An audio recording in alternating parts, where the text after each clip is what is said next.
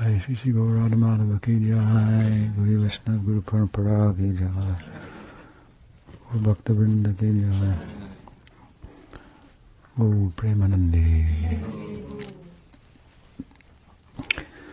How's everybody?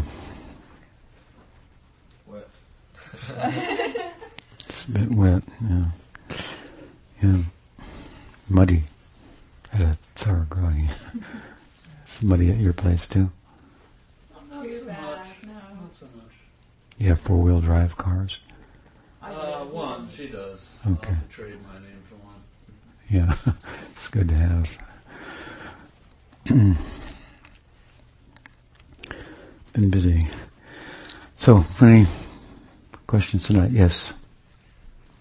I've heard the terminology, although I've not read much regarding it, Sadguru. And I believe their feeling in using that terminology is that guru who really connects you to your, that can lead you to your place in Braj. Could you speak a little about that? Because I just want to have a proper understanding of when people say Sadguru. Well, I think that people may think about it in different ways. But if we look at sacred Hindu culture, we find that it is very much pervaded, if you will, by the concept of the guru. I mean, it comes from there, right? Although, obviously, the term comes from there. Obviously, the concept applies universally.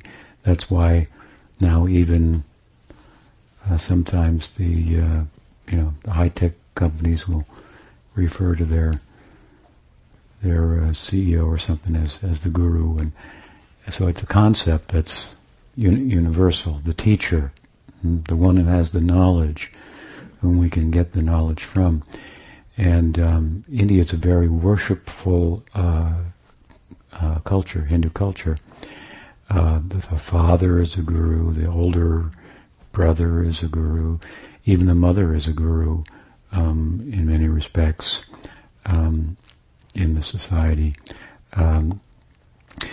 Your music teacher, your teacher of the arts, military arts, Dronacharya. Drona was the acharya of the military arts that and led the school in which Arjuna and the Pandavas were trained. So you know the story of Arjuna, the archer, and what was the other fellow's name? Ekalavya. And Ekalavya wanted to be the best archer, and turned out he was better than Arjuna, but whatever it was, Dronacharya wanted Arjuna to be, and so he told Ekalavya to cut off his thumb when he asked the Acharya, "I'll do whatever you ask." Of course, when he cut off his thumb, then he couldn't be an archer anymore, and Arjuna became known as the greatest archer. But the glory of Ekavalya transcends archery for his sense of obedience, of I guess I would call it a sense of serving the concept of knowledge. That knowledge is acquired by serving it. Knowing is arrived at by serving. This is Hindu culture is very steeped in this. So all across the board, the gurus everywhere worship everywhere. The cows are worshipable. The trees are worshipable. Gods and goddesses are posited behind the rivers and the oceans and the mountains, and the nature is approached worshipfully, and appropriately so, because we are living on her bounty and so forth. And of course, the idea therein also is that, as I often say, if you love someone, they tell you all their secrets. So if you approach in a worshipful way, you'll find out things that you wouldn't find out by approaching in another way, which is kind of how we look at the modern scientific approach to nature. We They think we've found everything out about it, but the secret that it has a soul and it's us is entirely lost.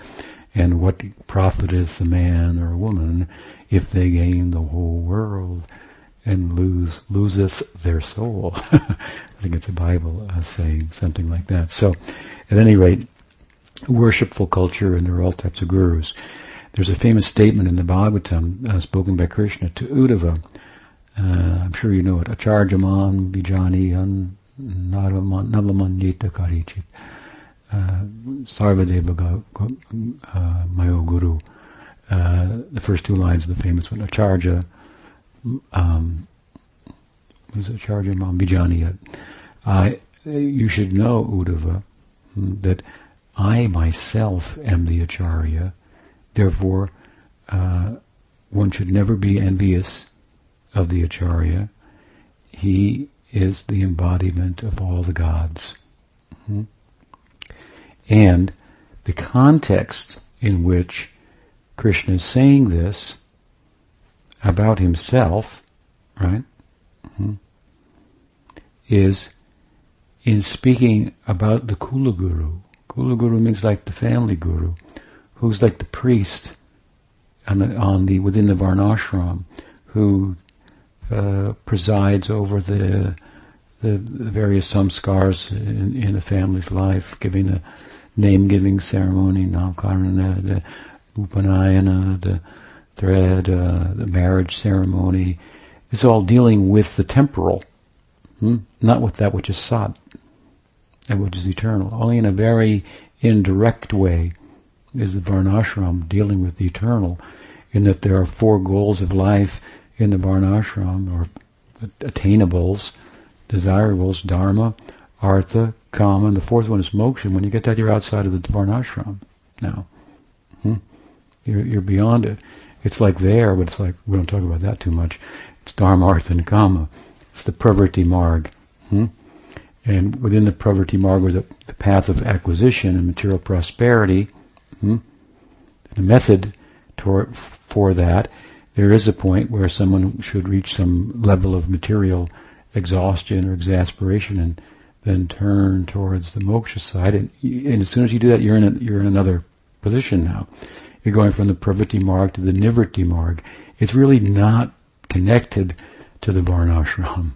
Therefore, it said, after dharma jignasu comes brahma jignasu. After inquiring about religious life, pious life, and a method by which we can enjoy substantially, meaningfully, in a wholesome way, in a bountiful way, with least repercussions, materially speaking. That's the dharma marg. And so, first there is inquiry about dharma, atato dharma jignasu. This is the larger section of the Vedic wisdom. What did Krishna tell Arjuna in the second chapter of the Gita? Nirvanvanitya sattvasto niyogachema atmavan trigunya vishaya veda nistrigunya bhavarjuna. Most of the Vedas are dealing trigunya with the 3 gunas. That's the pravrti marg, the path of wholesome acquisition of sorts. At least it's how to do it is prescribed in the scripture. What's really wholesome is that you're following the revelation. And as I say often, that's the real fruit, that you become faithful in following the revelation, and as you go deeper into the revelation, you find there's more to it than pravrti. In fact, nivritti is more than pravrti, so less is more. Nivritti means then the renunciation, the less is actually more. Whoa. And the world turns upside down, right? And now it's Brahma Jignasu. Now you're in a moksha marg, Gyan marg. You're not in the karma marg anymore. So you're really not in the varnashram. So the idea that there's 4 goals of life within the varnashram, dharma, karma, artha, there's really only 3, and moksha means to get out of it. So, point being, relative to your question, that Krishna says this to Uddhava in relation to the Kula Guru, the Varnashram Guru. Not a Sadguru, not a Guru who's dealing with that which is eternal, because the Pravritti Marg is not dealing with that which is eternal, only in the most general, indirect way, by way of taking the human propensity for acquisition and licensing it, and in the context of that, instilling faith in the revelation that they may eventually come to pursue knowledge of the self and so forth, and in bhakti, rasa jignasu. This would be the way that Ramanuja looks at it. First do karma, then do jnana, then do bhakti. We have a little different idea. Bhakti is very generous, comes even to those who aren't inquiring about dharma, and through sadhusanga, and affects us. Of course, as we apply ourselves in the context of bhakti, the fruits we should be looking for is the kind of morality that comes out of being a stout follower of the Varnashram, good character, so on and so forth. Not you're going to be dancing with Krishna in the Rasa Leela. That'll come, but all of that lies beneath that, so to speak, is within what it means to be a gopa or a gopi. We don't separately pursue it. It all will come in the context of bhakti. So we should be looking for results like cleansing the heart, giving up anarthas, and so forth, on a lower level. So at any rate, the Kula Guru here, the Varnashram Guru, the Karma Dharma Marg Guru, is not a Sadguru in the way I'm speaking, but he's not teaching about that which is eternal. He's teaching about how to live a pious human life, right? And Krishna is saying, I am that Guru. So what to speak of then a Guru that's teaching on a higher level, that's teaching about Gyan, that's teaching about Bhakti Rasa. When we come to Gyan, then now again we're talking about that which is eternal. Gyan means to know the difference between the self and the body, which is not that much of a concern within Bhakti, because our concern is with loving Krishna, out of which the difference between the self and the body will naturally arise, because to serve Krishna we have to be a Sharanagata for it to be meaningful. And it's really not, you really can't surrender halfway. Can you imagine if the army says, we're going to half surrender? Doesn't work that way. They'll keep coming until you completely put up the flag, drop your gun, both hands raised, and then you make progress. Then they take you in, right? So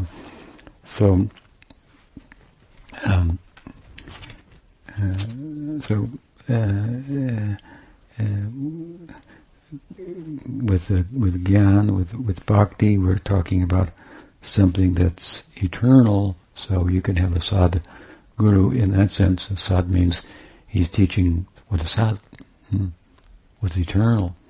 It has to begin with the Atma, teaching about the Atma, not about a pious human life, and more than that, teaching about Bhakti Rasa, the life of the self in transcendence.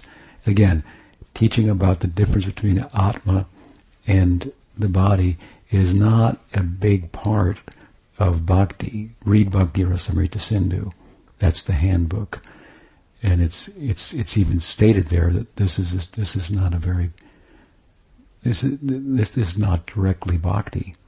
Now, of course, Rupa Goswami is writing this in a culture where everybody knows theoretically that they're not the body. I mean, imagine living in a world, in a country, where everybody just believes from day one that you're not the body.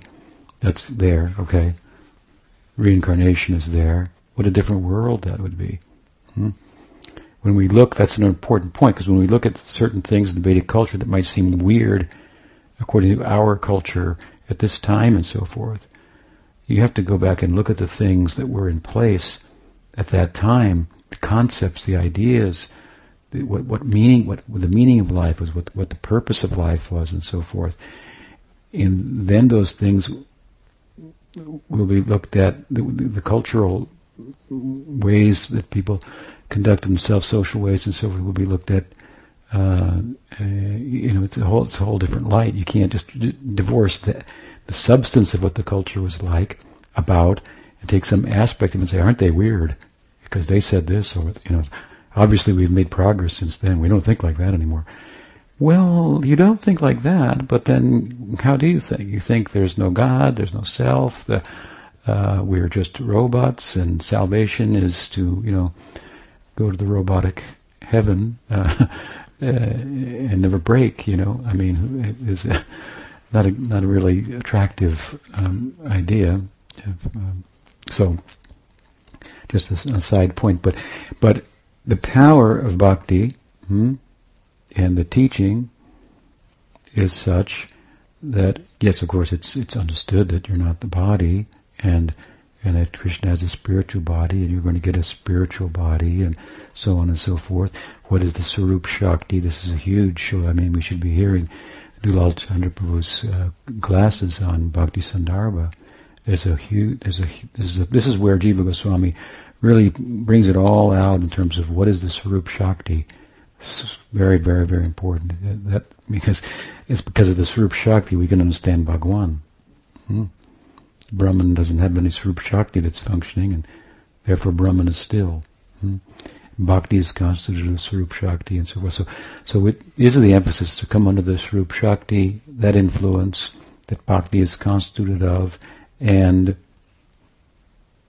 doing that properly, absorbing oneself in Bhakti, then very naturally one understands they're not the body, and one conducts themselves differently than if they were the body also.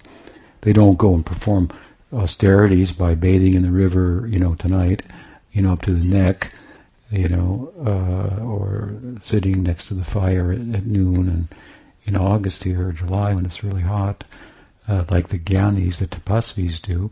But we do forego things that are unfavorable to bhakti. We retire them. That's what's called effort. You might have heard that there's effort and mercy involved in capturing Krishna. When Mother Yasoda tried to bind Krishna with a rope, it was 2 inches too short. Those 2 inches represent mercy and effort. Mercy is there, the opportunity presents itself, examples come before us, the teaching, a favorable environment is created, but then you have to make some effort too. And so there's some pinching, and this is not favorable, this should be given up, this is favorable, this should be accepted. And it may be favorable to my body and mind, but it's not favorable to bhakti. So this is the discomfort, if you will. This is the austerity, but the focus of it is all for loving Krishna, for fostering bhakti. And if you love someone, then it's not an effort. It's not an effort. Therefore, the whole idea is to hear about Krishna, see how beautiful he is, see how charming he is. His friends are, his associates. Become attracted to them. These are real people. They're more real than the people and the person that you think you are. That person is false. That's a false person. It's not a sat person. It's not a real person. You understand? Your psychosomatic, makeup is just here today, and it will definitely be gone tomorrow. Krishna's not like that, right? So we hear about him, we become attracted to him. We can hear underlying the philosophy that supports that such a person exists and so forth. We should avail ourselves to hear directly about him as well. That's very powerful. Invoke his name, as we were talking about. As the method that Chaitanya Mahaprabhu taught and exemplified, and that it is with feeling. If you chant with your heart, then your mind will follow. Wherever your heart goes, that's where your mind will go. So in this sense, it's a very positive approach, and the negatives, like that you're not the body, come into view, or we bring into view the idea that you have now a sadhaka deha. This should be treated properly. There's a way to adorn it with tilak, kuntimala. There are things that we'll put on our tongue, and things that others that we won't. Only the remnants of Krishna Prasad. What we'll use the ears for. We can use the body, but now it's a body in a spiritual body in progress, so to speak. And as we go through the pain, if you will, the austerity of changing our sadhaka deha and our siddha deha, that will have scope for arising. So the beginning, the point I'm making in a roundabout way here, is the beginning of that which is sought is to know the difference between the self and the body, and to pursue that. And we go, of course, beyond that. So we're the Sadgurus, the Gaudiya people. They're teaching about not only that you are eternal, but what your eternal prospect is in relation, in connection with bhakti, bhakti rasa. So that is the basic idea. What is the Sadguru? And then there are all kinds of other gurus. Now, how we should honor the Sadguru, well, I've given an example how Krishna said we should honor the less than Sadguru, as if Krishna himself is there. So it's a promoting of a worshipable culture, a culture of worship, service, and so forth. And it may look weird to the modern society who, they don't want to be servant of anybody. Everybody wants to be a master. What did Sridhar Maharshi say? Quoted some English professor: "Better to be to serve and to reign in hell than to serve in heaven." It's the modern idea. Better to reign in hell than to serve in heaven. To be free, to be your own independent person, walk your own path. And the cars are get these shoes, and then there's this path. I remember seeing this ad. Always comes to my mind. These shoes, just walking, these footprints, just going, his own way. Get these shoes and be yourself. Be independent. We're not independent. We're totally independent. Everything is interconnected here. We're totally dependent and entities, even our material identity, and we're tatastha. So we have to serve. What did Bob Dylan say? So I got to serve somebody. I think he had a song. He got that from the devotees. He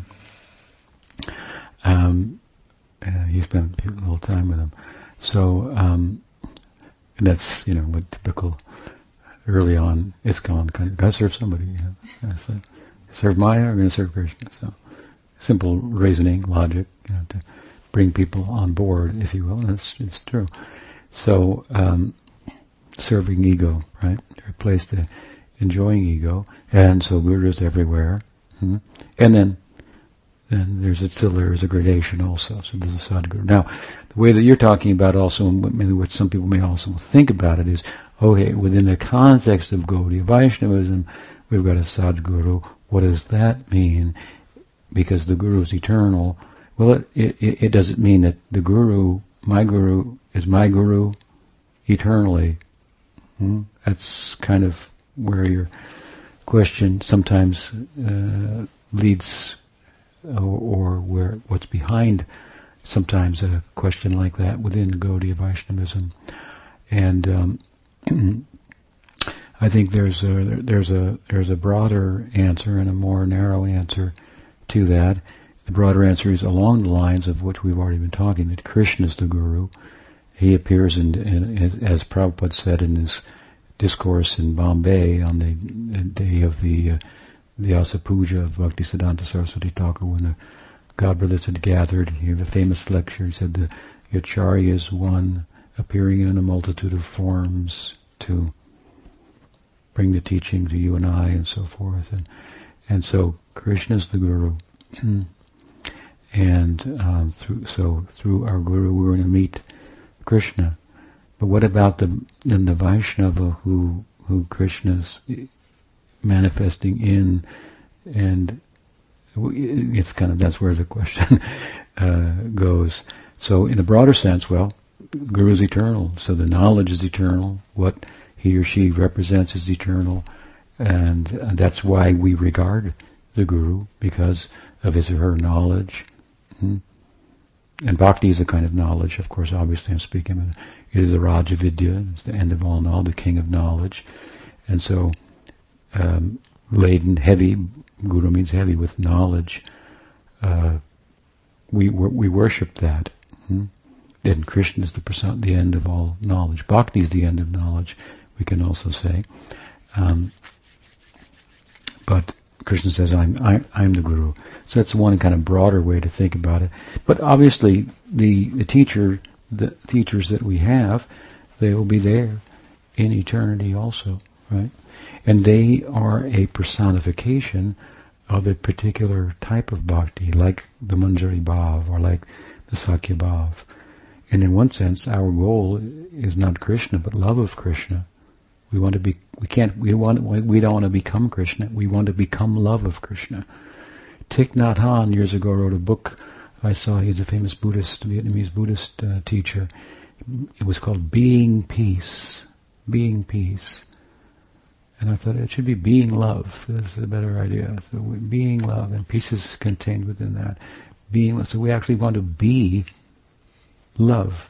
In other words, we want to be, that is, Krishna is one part of the equation of rasa. He's the Vishaya Lambana, the object of rasa. And then there is the personification of, he's the object of love, then there's a personification of love, who's a devotee. So we want to be a unit of that bhava that makes up Sridham, Sudham, Rupa Manjari. It's the same bhav. You want to be that, be in the bhav. But really, so not just wearing a t-shirt or something like that. But, so our Guru is a personification of a particular bhava. Now it depends on here we go in the details. We look at it in a different way instead of a broader way. We're going to, what about that Guru? Because this is kind of behind the question sometimes. I know some of Prabhupada's disciples ask Sridhar Maharaj, what happens when our Guru passed on, and then we're here, and we might take birth again, and so forth. So how does that all work? So Sridhar Maharaj answered at the time. He said, Krishna sends someone. Guru is Krishna. And so that's why we love the Guru, because, you see, the reason we love the Guru is because Krishna is represented there. Krishna is lovable. Of course, his devotees are also lovable. So, it goes both ways. But anyway, so he answered in the general way. Krishna is the Guru. He manifests in many forms and so forth. I mean, I can tell you that I felt I would be. How can I say it? I mean, I would be very equally happy to be in the company of Sridhar Maharaj or of Prabhupada. And I love them somewhat differently in different ways and follow it, but they're both very satisfying. And the difference is a beautiful thing. One side Madhurya Rasa, one side Sakya Rasa, and you may follow one, but it's not that you follow Sakya Rasa, for example, that you have no regard for the Manjari Bhav, or the Manjaris have no regard for the Sakas. I mean, there are verses of Rupa Goswami that written one Manjari speaking to another with a view to instill within her affection for Subal, for all he does. Rupa Goswami is praying to Subal in some of his poetry. You know that couple very well. Please speak to them about me. Say something about me that might be good. It might put me on their radar, something like that. And it goes both ways. So, and I, was very attached to Prabhupada, and I never thought I would meet anybody that was could influence me like Prabhupada, but I met Sridhar Maharaj, and there was. It was a very enlightening experience in itself. So the idea at first may be that, another guru will come. I don't like that so much. I want my guru to come. But in a broader, deeper sense, the reason we like our guru is because he's Krishna conscious. Because he reminds us of Krishna. So that said, he answered in that way. And then, I don't know if they said something else, but he detected, that they weren't entirely satisfied with that answer because they wanted Prabhupada to come back, and they were thinking like that. And so he was kind of amused and appreciated that very much, of course. And then he said, of course, he's in the Nitya Leela there, and it's possible that if the disciples want a connection with him, then he may be drawn, and he kind of said it like this, and he'll go to Krishna and say, they want me to come, back. And Krishna says, no, you stay here with me. I can send somebody else. And then he said, but no, they want me. It's me that they want. So Krishna says, all right, then you go. Something like that. So then they were, they're happy about that. So, he opened the door all possibilities in that sense. But taking it another step, if you don't mind, if you will, then, of course,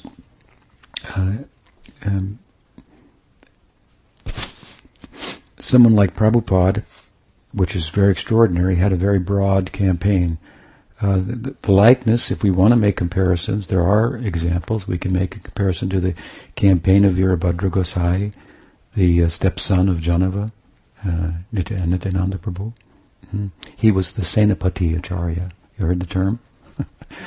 There's some Purana that says there will be a Senapati, a great general. He will go to other countries and spread Krishna consciousness. And some of my God brothers said, see, that's the prediction of Prabhupada and so forth. Yeah, good enough. But at the time of Virabhadra Goswami, which was after the passing of Chaitanya Mahaprabhu and Nityananda Prabhu, at the time Virabhadra became prominent, he was thought to be the fulfillment of that prediction. So the group of Nityananda, of course, he was influenced by Janava and Madhurya Ras, that sector of Nityananda's following, but he followed in the footsteps of the earlier followers of Nityananda Prabhu, who were really big in that they were bleeding heart liberals. Give them shot them, create some facility for them, falling at their feet, begging them to chant, and concerned also about their material welfare and uplifting them on all levels and so forth. They were kind of Vaishnav social activism in the context of their eternal dispensation. Nityananda Prabhu adopted everybody in Saptagram, those 7 cities. He adopted them. They're mine. They're spoken for. And then he commissioned his people to go and minister to them and so forth. So, anyway, if you want someone to liken Prabhupada's campaign to, and Pujyapada Sridhar Maharaj did it very beautifully, it's the Nityananda Prabhu himself and his immediate followers. But anyway, a broad campaign. So in a broad campaign, then you can pick up people who, from different lives and even from different sampradayas, and Gaudiya Sampradaya has that power to be deep as it is and very broad also because Krishna is Swayam Bhagavan, so all forms of God are within him. The Maha Mantra, the Nam Mantra, is a universal mantra. You could chant it and have the conception of Ramchandra and Krishna or and so forth. So it can bring in a wider circle. We see some of Prabhupada's disciples eventually, as they learned more and they developed, there's a few of them, they became very much attracted to the Sri Sampradaya and this Aishvarya Prem, Aishvarya Bhav. Met teachers in the Sri Sampradaya and so forth. So you could see that this is an example of how the broad campaign brought people within. Prabhupada went to Bombay and opened a temple and put Radha and Krishna on the altar in Gaura-Nitai, and there are many Ram Bhaktas amongst the supporters. So he said, put Sita Ram on the other altar over there for them, let them have Ram Bhakti. So he had this broad side to him, and he could add this deep side, his own personal. Okay, but on my own altar, I'm putting Krishna Balaram on there, okay? If you can, figure it out, that's what he did in Vrindavan, in the center altar. So that's the narrow focus, if you will, the deeper focus, and then there's the broader campaign in general that he's empowered to do. So you're going to pick up people in the broader campaign who then will be sent to different departments. Send one to Vaikuntha, send this one to... may send some to Madhurya Rasa, Sridhar Maharaj, send them to Puri Maharaj, send them to, Bhaktivedanta Narayana Maharaj. These people came on the scene afterwards, and some of Prabhupada's disciples went to them, and then they started talking, Madhurya, so forth, and it was good. It's all good. We know about it too, but Prabhupada had a different preoccupation that didn't cause him to emphasize it exclusively in the way that others, and rightfully so, have. And so we find people going there, these campaigns. I know some of my Gauravas became influenced by Sridhar Maharaj, and he became the prominent guru in their lives in terms of following Madhurya Rasa, and they understood Prabhupada as per Guru Maharaj to be in Sakya Rasa, and so forth. And I'm on the other side of the equation. So there may be some who are followers of Prabhupada, like through and through, so to speak. They follow him externally, Gaudiya Vaishnava, and they follow him internally, and their focus is on being his group. Because he's got a group, he's in the Leela, and that opportunity is there for them. They may be so influenced. So then you can have such a person as your Sadguru in the sense of he's my Guru in the Leela. Even if you were to take birth again, if that was your objective, he may not necessarily come back. That's kind of a little bit of a stretch, if you will. But another will come. And then you'll be in his group who will be helping you to enter into Prabhupada's group. You'll be in his group in terms of the Sangha. And, we have the example of Narottam Thakur praying to his guru, Lokanath, place me in the camp of Rupa Goswami.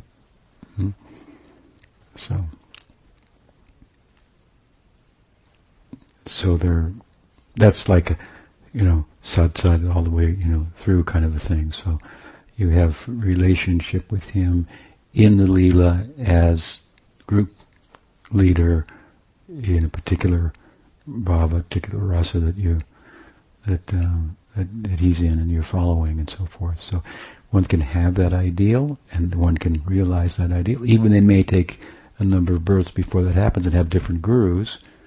And it's the same thing. As I said, some people came to Prabhupada and you're going to place them here or there.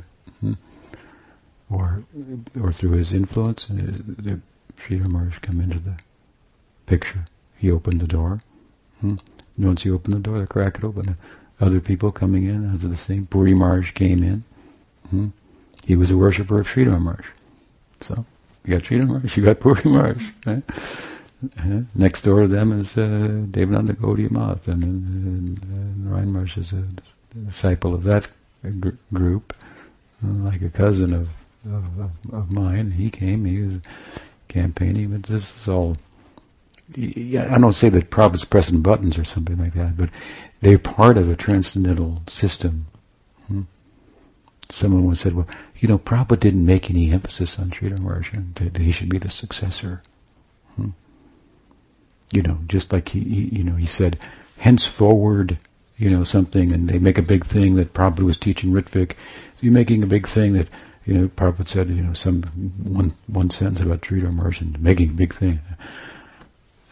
Well, it's not quite the same. One is Apasiddhanta, Ritvik Vad. The other thing is perfect Siddhanta, and there's a lot more to back it up. And some things, big things, sometimes come in small packages. Krishna's Tu Bhagavan Swayam is one line of a verse. Jiva Goswami and Krishna Sandarbha makes the point similar to this. Well, so what if it's only one line? The Vedanta Sutra is only one line here and there. Tarko, Pratishtana, this one, that one, Atato, Brahma Jignasu, these really cryptic statements, but there's so much packed into them, is the point that all these volumes and volumes of commentaries on Vedanta are coming out of the sutras, are packing out of this sutra. Shankara has written a page out of the page, Ramanuja and Madhva and Nimbarka and Baladev out of each verse and so forth. So, yeah, Prabhupada said, and for philosophy, Srimad Gauravadar Sridhar Maharaj, when asked, is there anyone else we can associate with after your departure? For philosophy, my Gauravadar Sridhar Maharaj of Navadvip. That's one line, but it's a big one. And then you see, what is this philosophy? And how did you teach? And then you find, but, yes, I would say Prabhupada didn't consciously make a plan to say that Sridhar Maharaj will be my successor, and I'm explicitly teaching this to all of you, how my succession will go on. No, he didn't do that. No. If he did anything expressly, it was to express a desire that his own leading disciples amongst his disciples would be his successors. That's what he wanted. Pretty natural. That's what he wanted. But by Krishna's arrangement, through the transcendental system, if you will, that he's part of, he said what he said. It opened the door. And when the disciples who he would have liked to walk in his shoes were tripping, the crack in the door to the Sridhar Maharaj became wider and wider, and he's just sitting there, me? What do you want? What are you looking at me for? You guys are the big mission all over the world. I'm sitting over here in Navadvip, waiting to pass on for years now. I'm 90% blind, but I love Swami Maharaj. He wanted me to help you, then I'll serve him. Prabhupada Bhaktisiddhanta wanted him to bring me out. Wanted your Swami Maharaj to bring me out, he said. So many times he tried to drag me out for preaching, and now even after his passing, see, he's sending you to drag me out. So, at the fag end of my life, I'll empty out my bag of everything I have on your open hearts and receptive ears, and for 2 hours in the morning and evening, he sat with sessions like this, answering questions.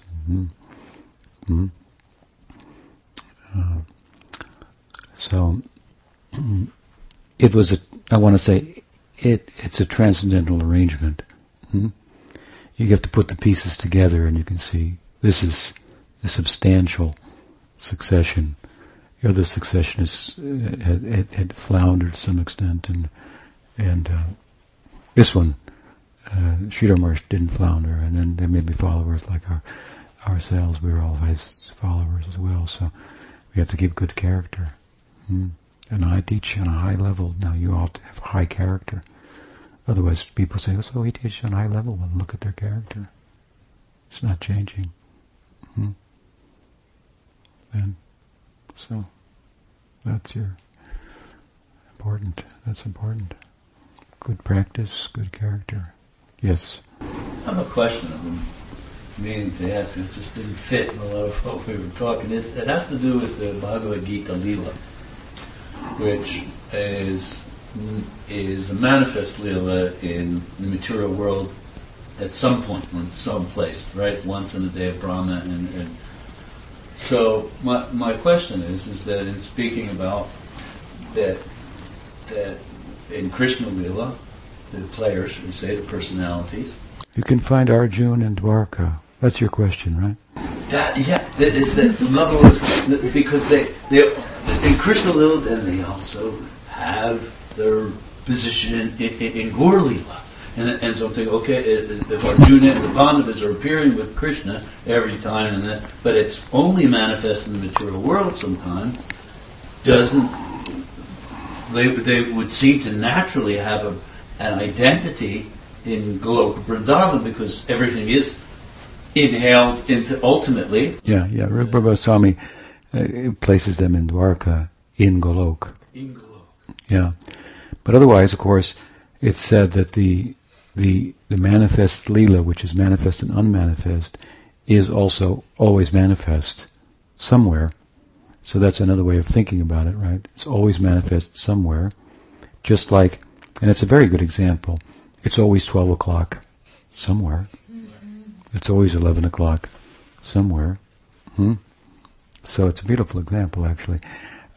So that's one way of looking at it. But Rupa Goswami does place him in Dwarka within Goloka, Arjuna, the Pandavas.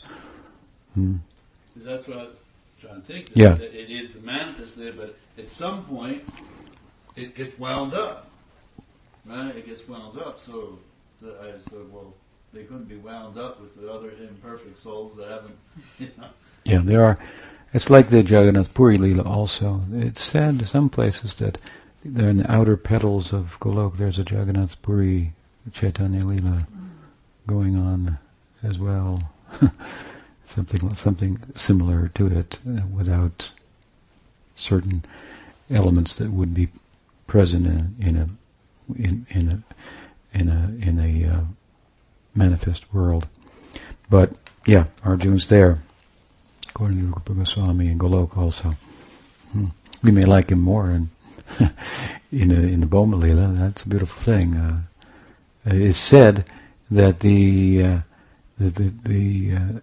sadhakas, they want to all attain the Golok, and the residents of Golok, they all want to participate in the Gokul, the manifest Leela. It's because it is sweeter.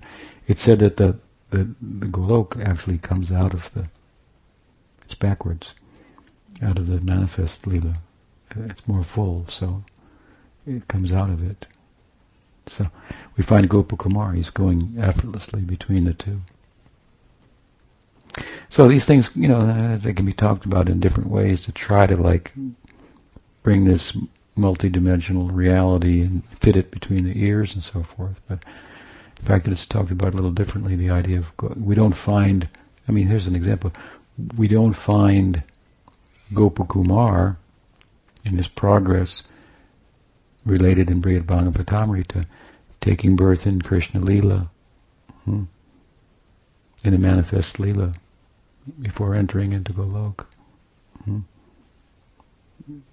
It's just the point. Vishwanath Chakravarti Thakur says, in Madhurya Kadambini, first he would take birth in the Krishna Leela, manifest on earth, and then neither Jana Sharma. He's in Braj, but Krishna Leela is not manifest at that time.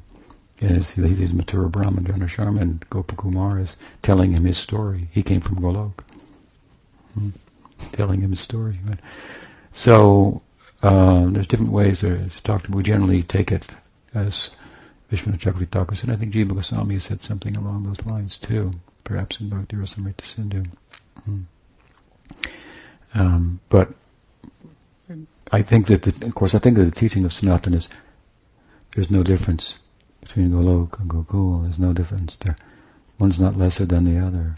One could be more than the other. Could be so he's equally, able to.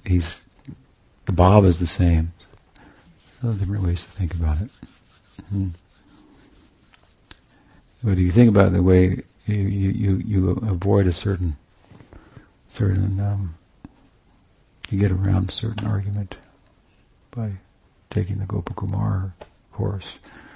Krishna Leela doesn't have to physically manifest. It can be in the hearts of devotees. With the modern mind, maybe a way to talk about it will be and free them from their mind, your intellect. So, that help? Good. Okay.